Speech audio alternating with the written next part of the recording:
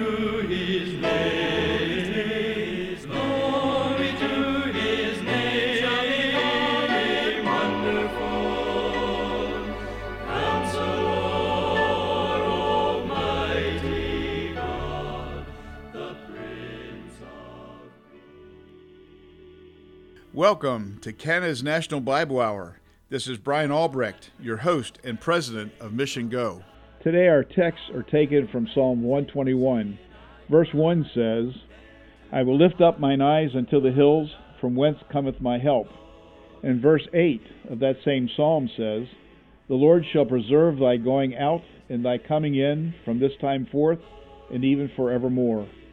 Aren't these comforting verses to realize that the Lord, for those of us who are believers and are redeemed by His precious blood, it's the Lord who watches over us. He's the one that protects us. He's with us. He's promised never to forsake us. He's always present with us, no matter where we go or what circumstance we fit. He's always with us, no matter what our circumstance are or whatever persecution or problem that we're facing. He's always there. He's always with us.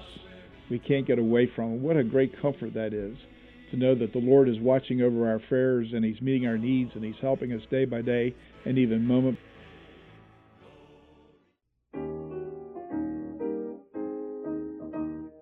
Though the way we journey may be often drear, we shall see the King someday. On that blessed morning, clouds will disappear.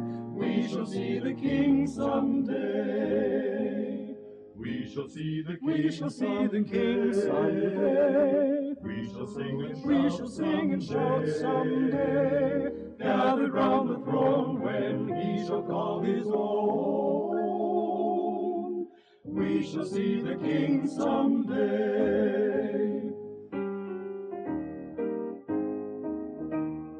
After pain and anguish, after toil and care, we shall see the King someday.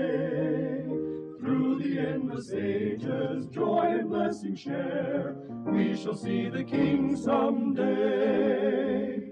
We shall see the King someday. We shall sing and shout someday. Gathered round the throne when He shall call His own. We shall see the King someday.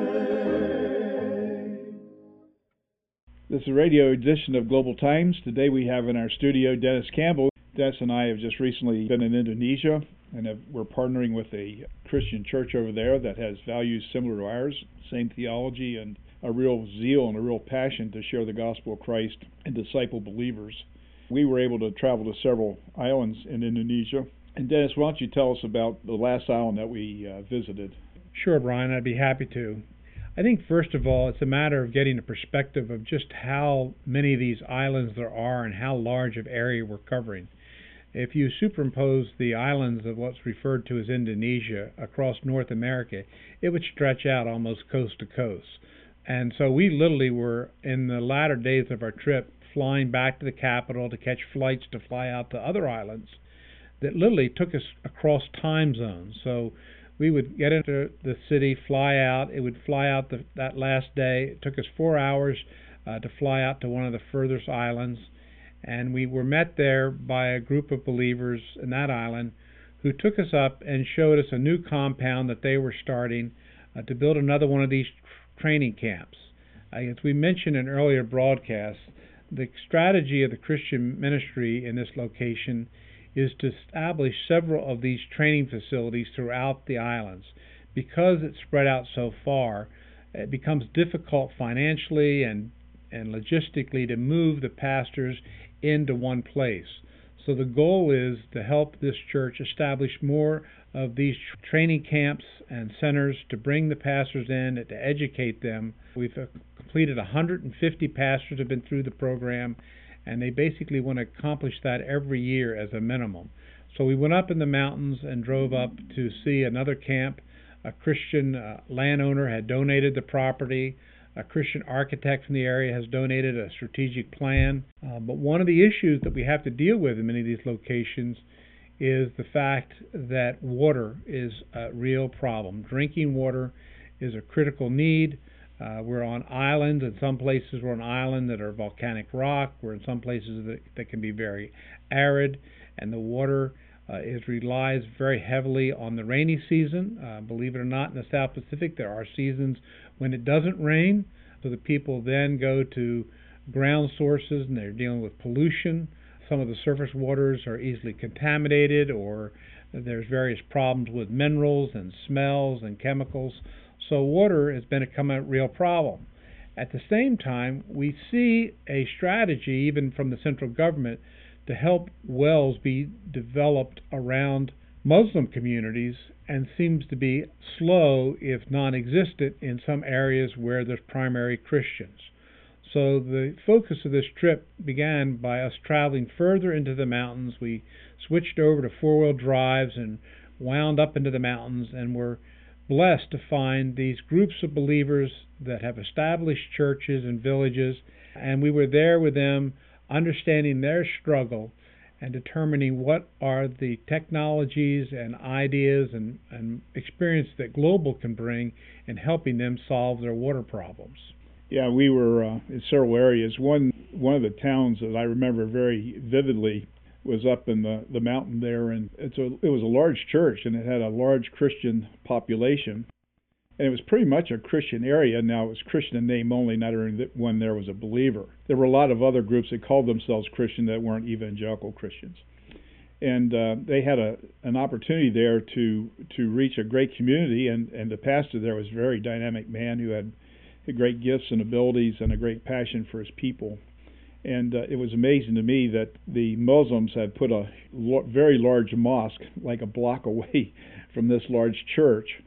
And of course they have water problems there that need to be solved, and wells that need to be drilled. And it's like you said, Dennis, it seems like the Muslims get the food and the Muslims get the wells, and the Christians are left destitute. And a lot of people in that part of the world who claim to be Christ followers actually are bribed to become Muslims. They give them food and they give them clothing. In exchange for that, then they have to go to the mosque. The pastor there thought that we needed to do something to try to meet some of those physical needs that these poor people have, because there really are Christians, and some of them are born again, but because they have no food or clothing, they have no choice. And so they need those things plus water so that they can just live. And it was really a sad situation to see this and to hear about this. So we had a great compassion for these people. We prayed for them, and we're going to try to do some water projects there to at least give them clean water, and to try to help them to start having some resources so that they don't have to go to the mosque to be able to feed their families and keep a shirt on their back. So these are some of the things that really concerned us and really burdened me as we looked at this situation and thought through it and actually see it in front of your face. It's one thing to hear about, it's another thing to actually experience it and see these poor people. I was really touched by that. We'll be discussing these things next week.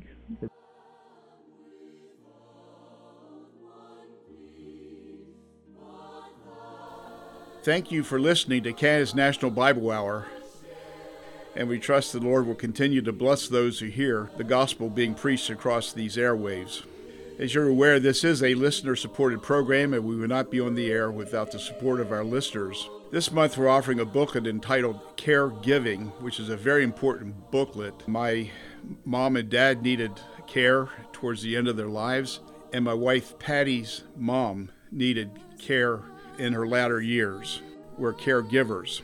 This booklet is a tremendous resource, and I wish I would have had this booklet when we were going through the process ourselves, because taking care of someone in your home is a ministry and helps you to work through the various issues that you face, and really helps you with scripture to overcome in giving care to another person. So I highly recommend this booklet. Please write into our broadcast to the Canada's National Bible Hour, Box 1210, St. Catharines, Ontario, L2R 7A7, or in the United States at Box 2010, Buffalo, New York 14231. And the booklet's name is Caregiving.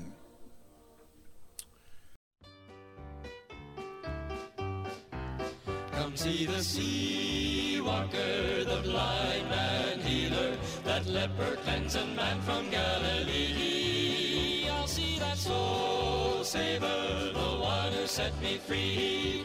Take my hand and follow me. When I go to see St. Peter on that far-off distant shore, when I'm through things in life that make me sad, there'll be someone there to greet me and to meet me at that door. Open wide those pretty gates, I'm coming in. All my friends and my relation will be waiting there, I know, and my dear old mother, she'll be waiting too. So I'm getting ready, brother, tell me, how are things with you? Open wide those pretty gates, I'm coming in. To see the sea walker, the blind man healer, that leper cleansing man from Galilee. I'll see that great soul saver, the one who set me free. Take my hand and follow me. To see the sea walker, the blind man healer, that leper cleansing man from Galilee. I'll see that great soul saver, the one who set me free. Today's message is from Dr. Fred Hartman. Printed copies are available upon request. In our last 19 messages, we've been researching and discussing about how close we could be living to the end-time events that are prophesied in the Bible. Today, I would like to consider whether or not God will fulfill these prophecies as recorded in the Bible. Will they be fulfilled literally or figuratively? Will they be fulfilled to the specific people as promised? Or will they be fulfilled to others, such as the church? The best way to prove that we can depend on these end-time prophecies is by seeing how God has fulfilled the promises he made in the past, that have been fulfilled exactly as he said. Our first example is found in Ezekiel 36, verses 6 to 11.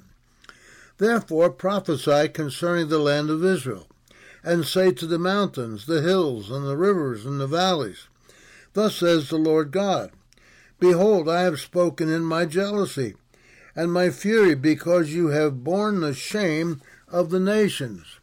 Therefore, thus says the Lord God, I have lifted my hand in an oath, that surely the nations that are around you shall bear their own shame.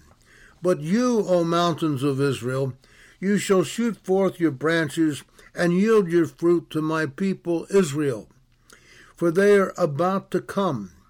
For indeed I am for you, and I will turn to you, and you shall be tilled and sown. I will multiply men upon you, all the house of Israel, all of it, and the cities shall be inhabited, and the ruins rebuilt. I will multiply upon you man and beast, and they shall increase and bear young. I will make you inhabited as in former times, and do better for you than at your beginnings. Then you shall know that I am the Lord. Here's a prophecy made by the prophet Ezekiel about 600 years before the birth of Christ. It ties in with messages from other prophets and himself that the Jews would return to the land after being scattered all over the earth for several thousand years. That land had been desolated and ravished by one people group after another. All the trees had been cut down, causing massive erosion throughout the centuries. It was basically inhabited by a few scattered Bedouins. The towns were in ruins, and the only visitors were a few pilgrims. Then something began to happen. A small contingency of Jewish people began returning to their homeland. They purchased wasteland, drained the swamps, and began growing crops. They planted trees and began to till the soil and found it to be fertile.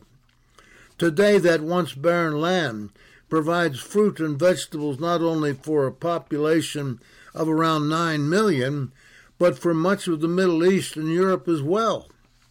The towns that were once in ruins have been rebuilt into modern cities where the people live and work. They have good roads, modern transportation, good schools, and modern conveniences similar to our own. God also promises that the Jews would be scattered, that they would come home to the land that he gave to their forefathers. It's amazing how these prophecies penned so many centuries ago are literally being fulfilled exactly as God promised in our lifetime today. In Deuteronomy 28, God made some promises about the Jewish people, about what would happen to them if they turned away from him. This is given to us in verses 62 to 67. You shall be left few in number, whereas you were as the stars of heaven in multitude, because you would not obey the voice of the Lord your God. And it shall be just as the Lord rejoiced over you to do you good and multiply you, so the Lord will rejoice over you to destroy you and bring you to nothing.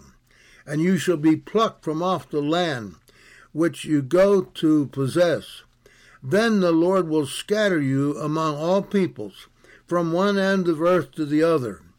And there you shall serve other gods, which neither you nor your fathers have known, wood and stone. And among those nations you shall find no rest, nor shall the sole of your foot have a resting place. But there the Lord will give you a trembling heart, failing eyes, and anguish of soul. Your life shall hang in doubt before you. You shall fear day and night, and have no assurance of life. In the morning you shall say, Oh, that it were evening. And at evening you shall say, Oh, that it were morning. Because of the fear which terrifies your heart, and because of the sight which your eyes see. Before Israel went into the land under the leadership of Joshua, the Lord promised that if they turned away from him, they would lose their homeland. They would be few in number and scattered among the nations of the world. They would fear for their lives and be a persecuted people.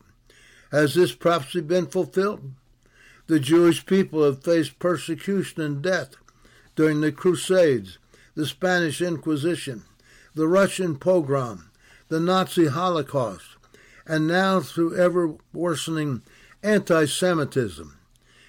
It is no wonder that so many are returning to Israel, even though that nation is surrounded by enemies seeking their destruction. My point in using these two illustrations is to make it very clear that the prophecies that God made have been and are continuing to be fulfilled exactly as he promised, and to the people to whom he made these promises. Next, let's take a look at a few of the prophecies given in the Old Testament about the first coming of Jesus. In Isaiah 7:14, we're told that the Lord would give the Jewish people a sign. That sign would be that a virgin would conceive and bear a son whose name would be Emmanuel, or God with us. There has been much discussion about the virgin birth as to whether or not the birth of Jesus was by a virgin. First of all, it was a sign to the Jewish people. A lot of young women bear children, so if that was the case, this would not be a sign or a miracle. The Hebrew word alma, which is translated virgin, means a young woman, one of whose characteristics is a virgin. Matthew clears this up in chapter 1, verse 23 of his gospel.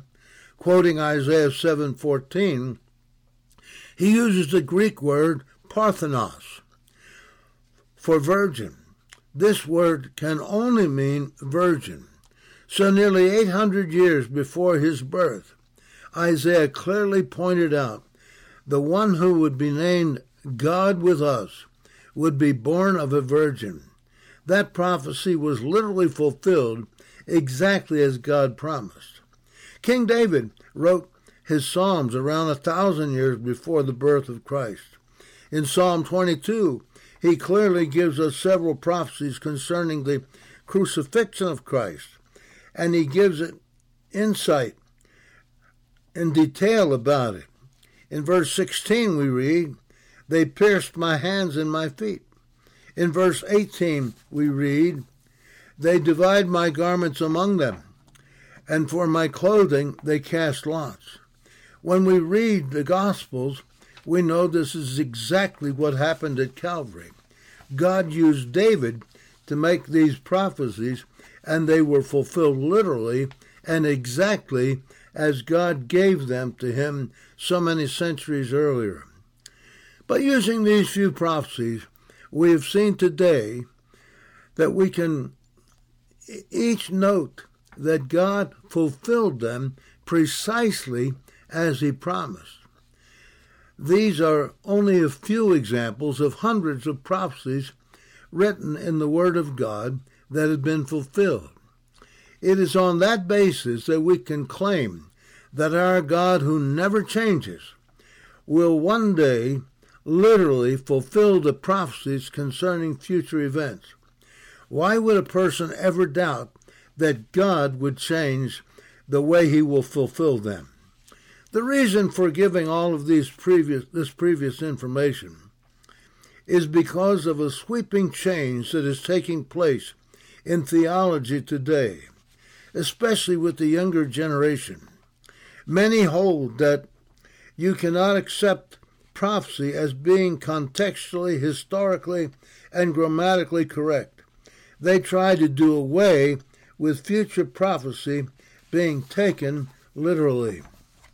For example, they claim that the promises given by God to Israel have nothing to do with the nation of Israel, but they have been transferred to the church. There is no future millennial kingdom with Christ ruling over the world for 1,000 years. The Middle East has nothing to do with end-time events, so they claim. I just received a communication from Israel today that confirmed this. For years, the evangelical church has been a great friend of Israel, steadfastly standing with her through her wars, terrorism, and hatred by so many. This has been because of our firm premillennial position. Our position is that the church will be raptured or taken up to heaven first. This will be followed by 7 years called the tribulation period.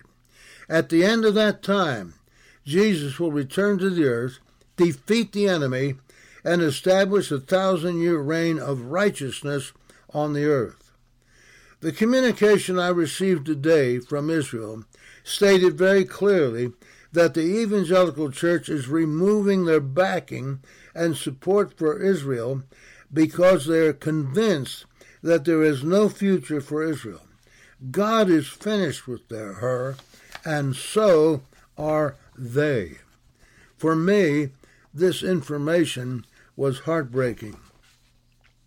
At this point, I would like to take you to some scripture to prove that God is not finished with Israel and that he has much more for them prophetically.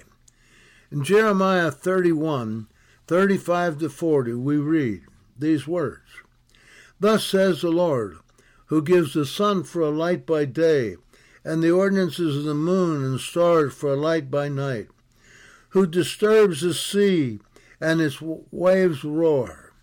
The Lord of hosts is his name. If those ordinances depart from before me, says the Lord, then the seed of Israel shall also cease from being a nation before me forever. Thus says the Lord, if heaven above can be measured, and the foundations of the earth searched out beneath, I will also cast off all the seed of Israel, for all that they have done, says the Lord.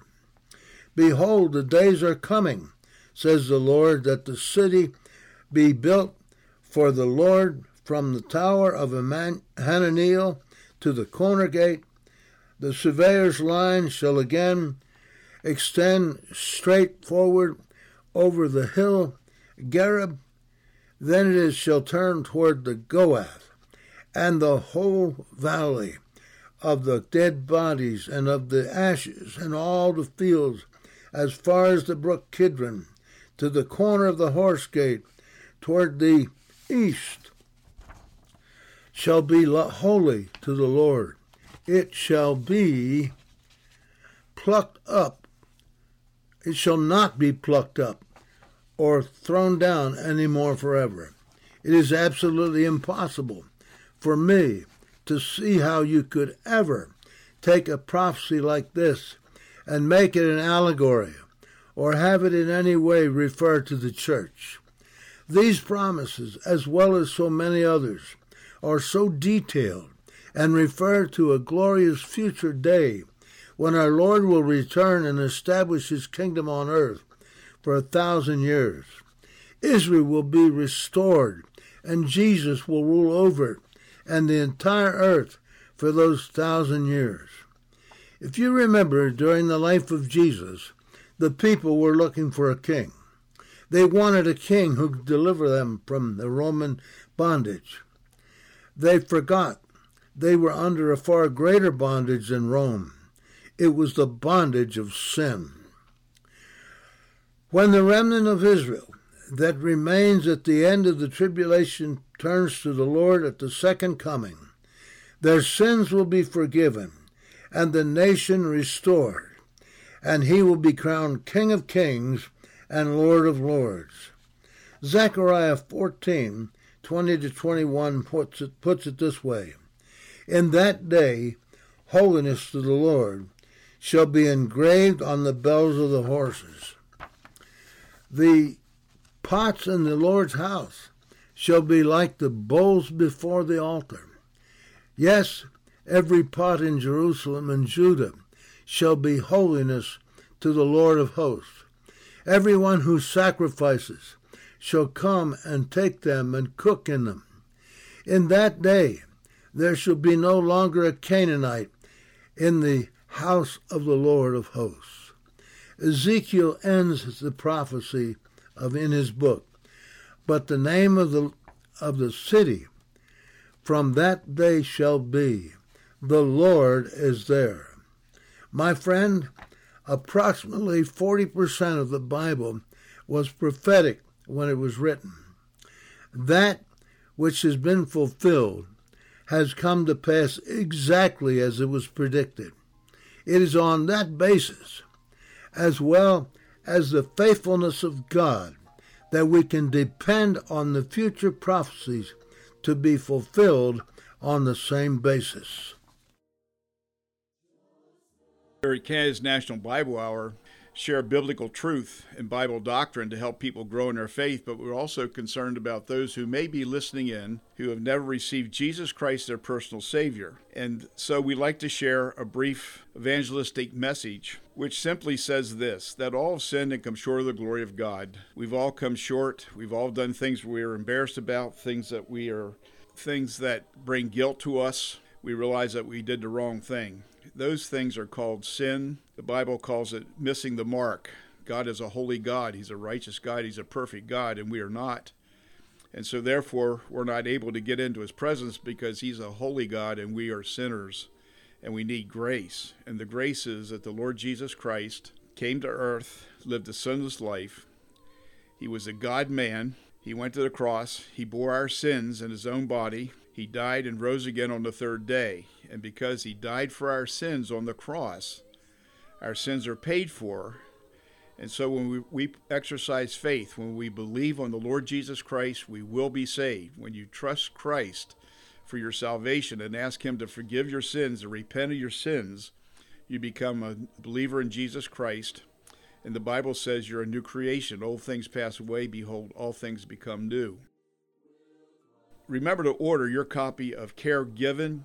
Write to Canada's National Bible Hour, Box 1210, St. Catharines, Ontario, L2R 7A7, or in the United States, Box 2010, Buffalo, New York, 14231. You can also hear past messages of Canada's National Bible Hour by visiting our website, missiongo-radio.org.